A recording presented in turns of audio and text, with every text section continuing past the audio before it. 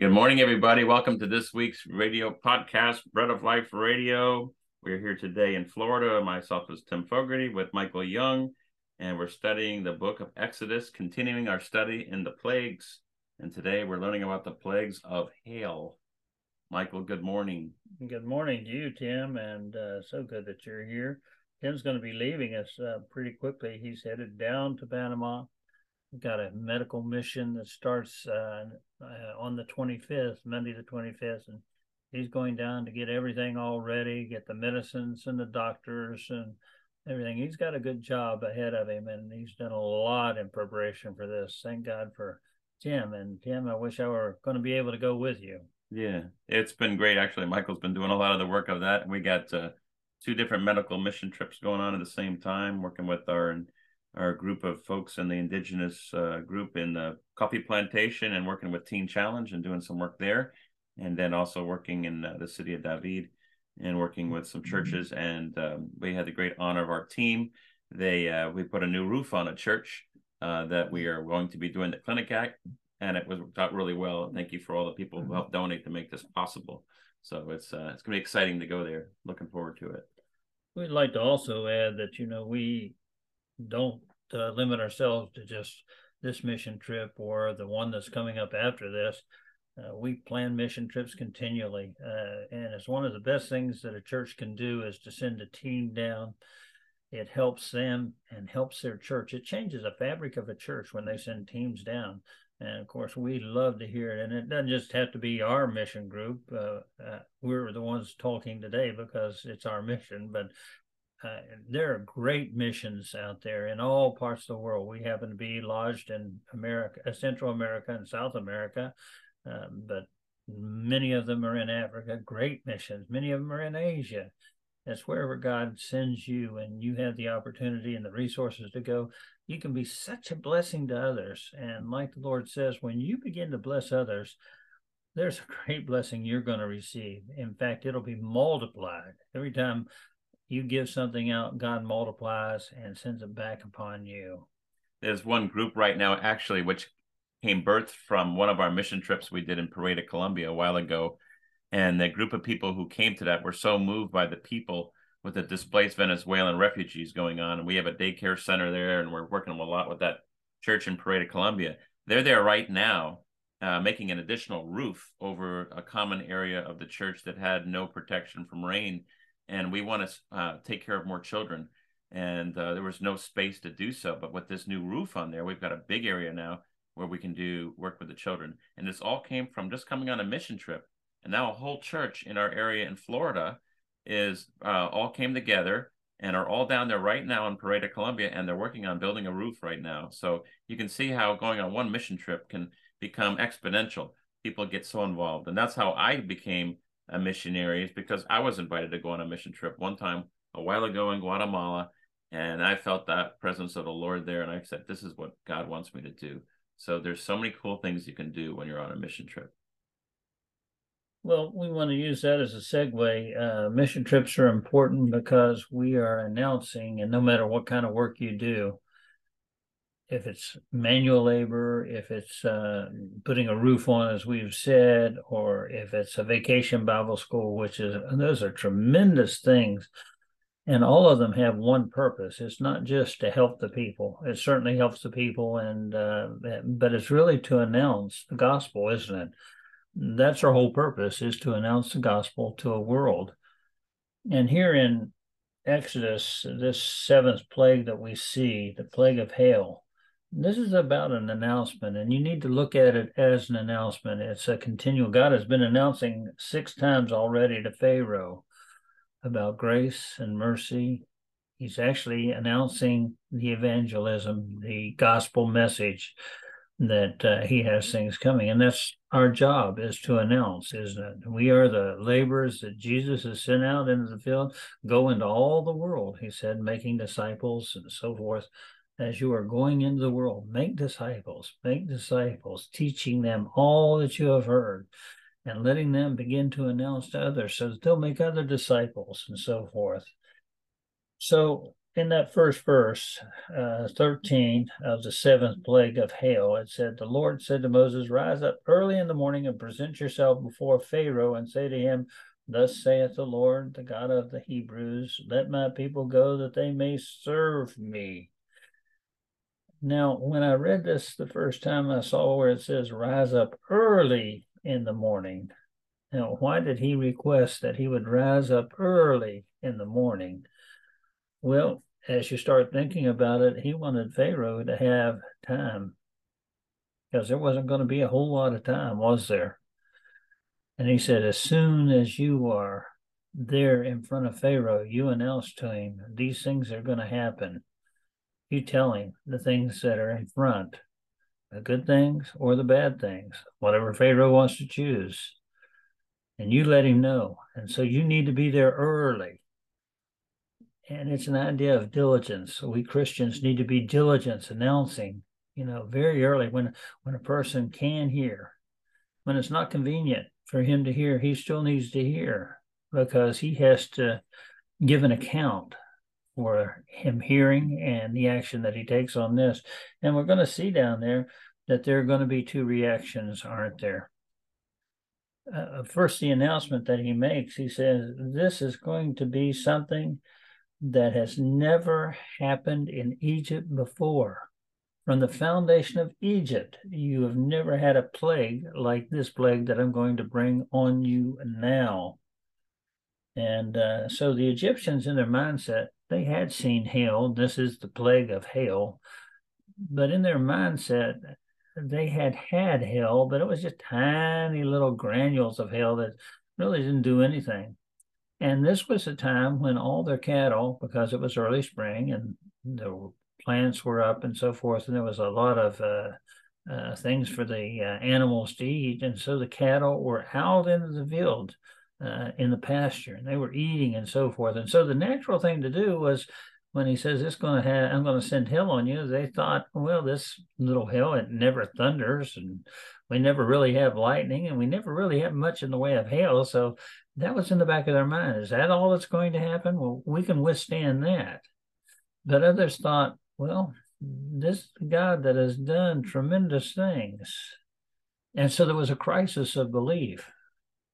One either believed the word that it was going to be something that had never happened to this depth before, or one believed, it's just going to be maybe a little worse, but a whole lot worse than what we see year after year after year.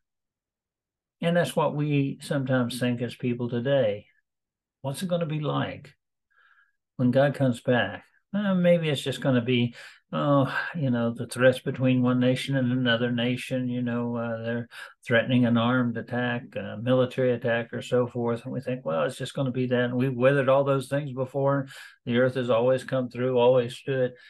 But believe me, it's going to be like this hailstorm. That's nothing been like that before.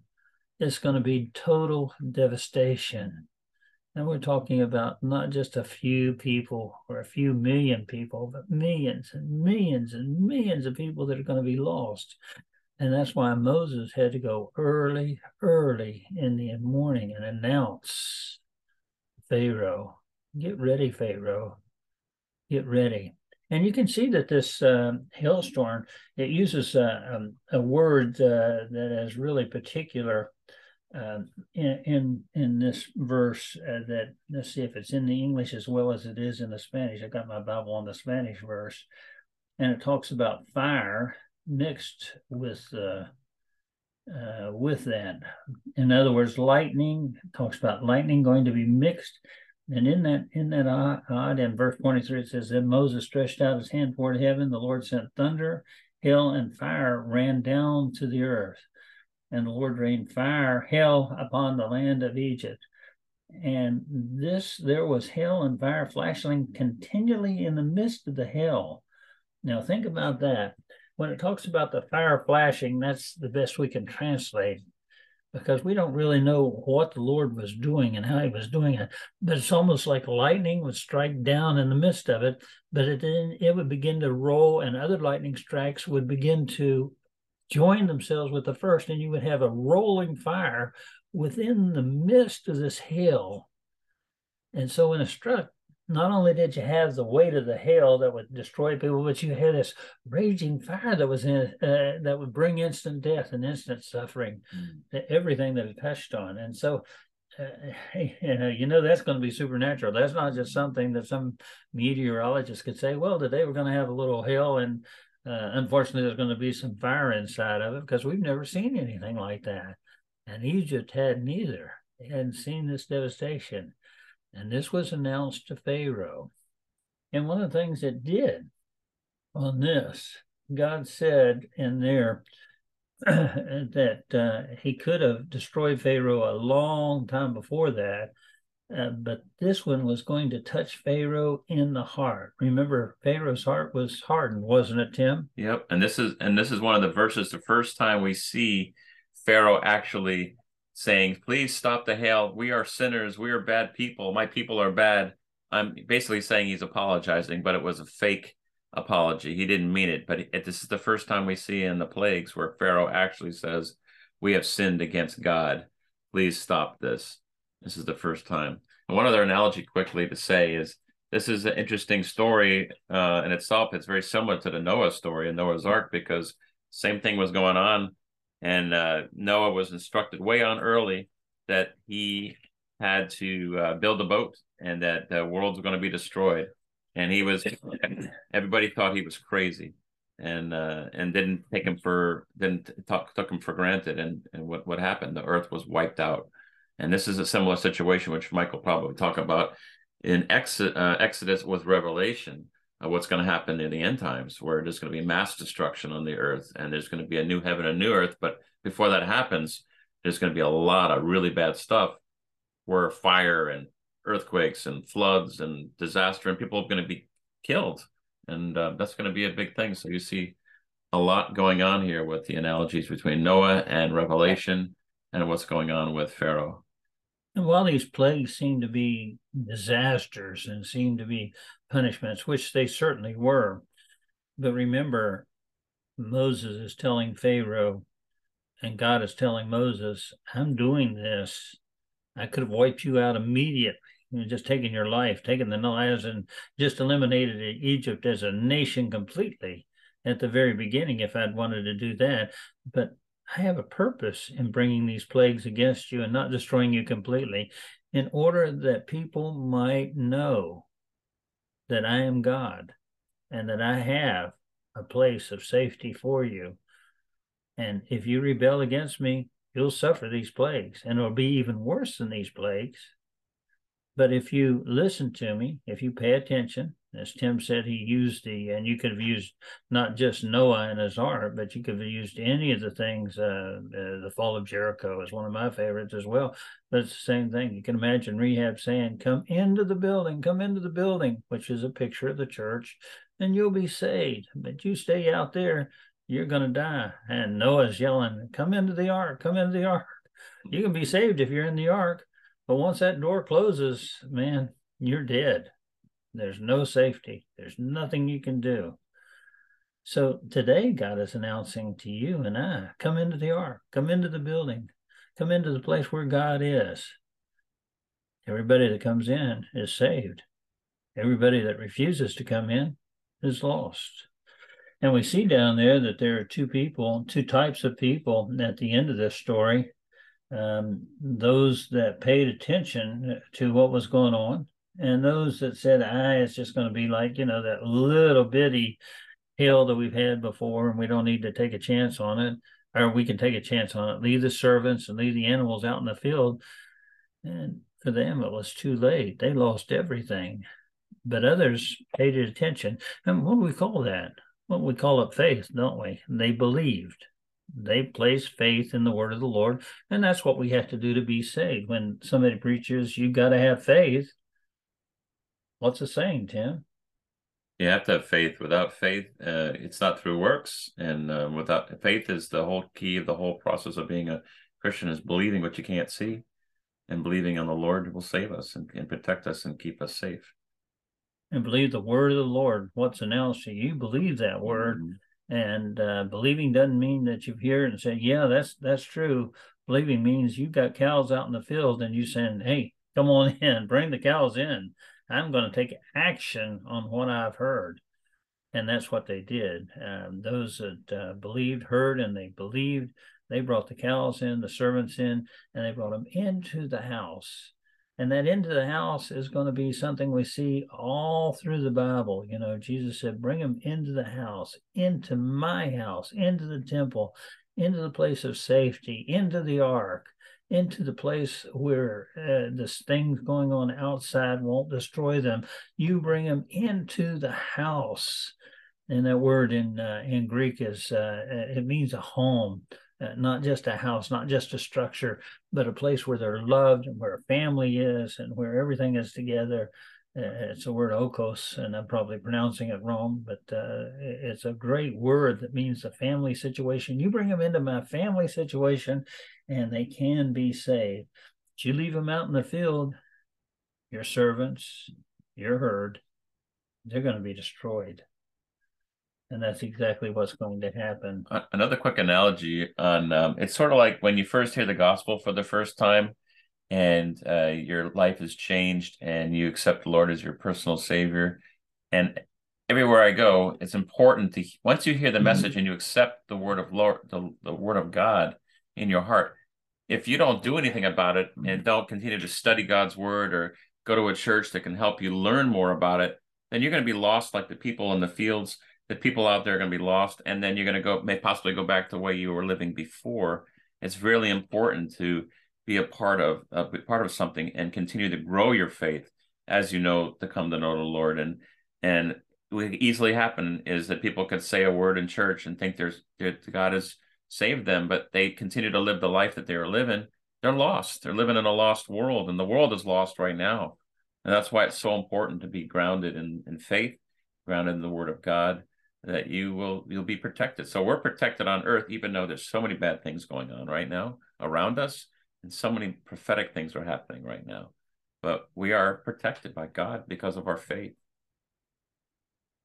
So today, as you hear this, I know you have already had put into your mind, into the back of your mind, boy, there's a great similarity between what happens in the book of Exodus and what happens in the book of Revelation, because they're the same. They're both telling about what God is going to do, about the discrimination, again, the persecution that arises in that last day, about the evil kingdom, about this person we call Pharaoh in Exodus and Revelation. He's called the Antichrist, isn't he?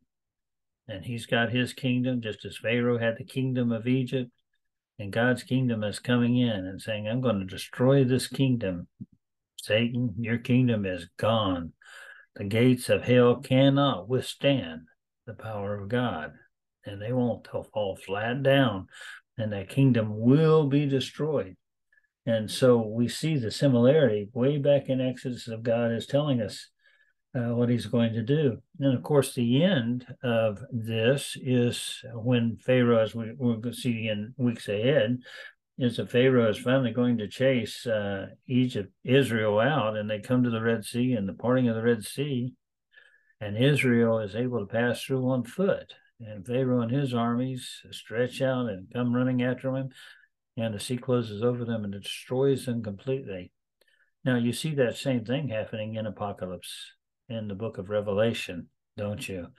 Because there in the book of Revelation, we see that there is that final rebellion when they bring Gog and Magog. Satan stirs them up after 1,000 years that he's been tied up and cast into the abyss, and he's allowed out, and he deceives the nation, and they came up against it. And finally, Satan himself is thrown into the lake of fire. And so, see, you've got two different types of lakes. One's the Red Sea, it's a water sea, and the other is a lake of fire.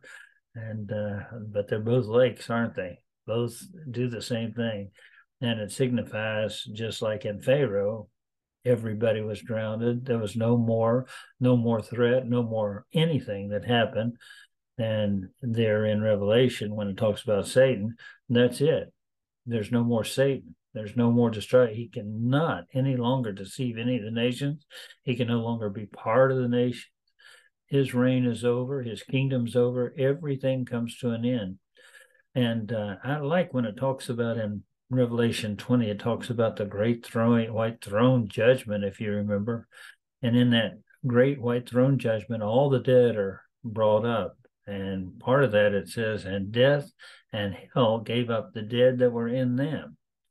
A lot of times people confuse hell and the lake of fire, but they're two different things. And I know I'm moving a little bit off subject today in the granizo or the hailstorm that taken, but remember, death and hell were thrown into the lake of fire, and there was no more possibility of hell, no more possibility of death, because they're destroyed. And so if you come into the house, as we're talking about, if you and your herds and your servants and your families, if you come into the house of God, you don't have to face that. But everybody whose name was not written in the book, he was thrown into the lake of fire. Think of yourself as being one of Pharaoh's soldiers. You're going to die in the Red Sea because you're his soldier. You're going to follow him, and you can convince that as loyalty and so forth, and you swore a pledge and so forth. But the smart person is the one that says, wait a second, I'm serving somebody that's evil. I'm serving somebody this is not right. I need to change sides. I need to listen to the promise of the Lord. And then they take those people out. And what happens to Israel? Well, they're taken to the promised land. So after that last great destruction, where do the people of God come to? Where are they ultimate? What is the ultimate sanctuary?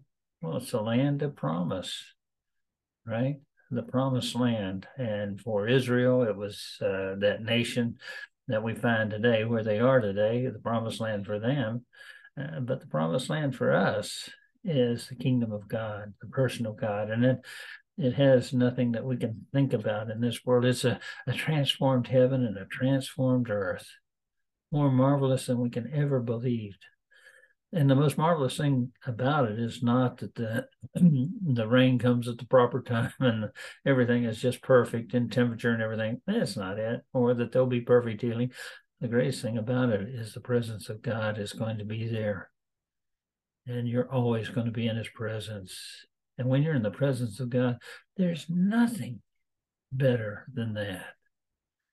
Well, brothers and sisters, Tim, do you have anything to add before we close? Our time's just about up today. Yeah, it was great analogies, great stories, and the great thing about it is we have the Bible, we have the book, we have the roadmap of what the future is going to be ahead of time.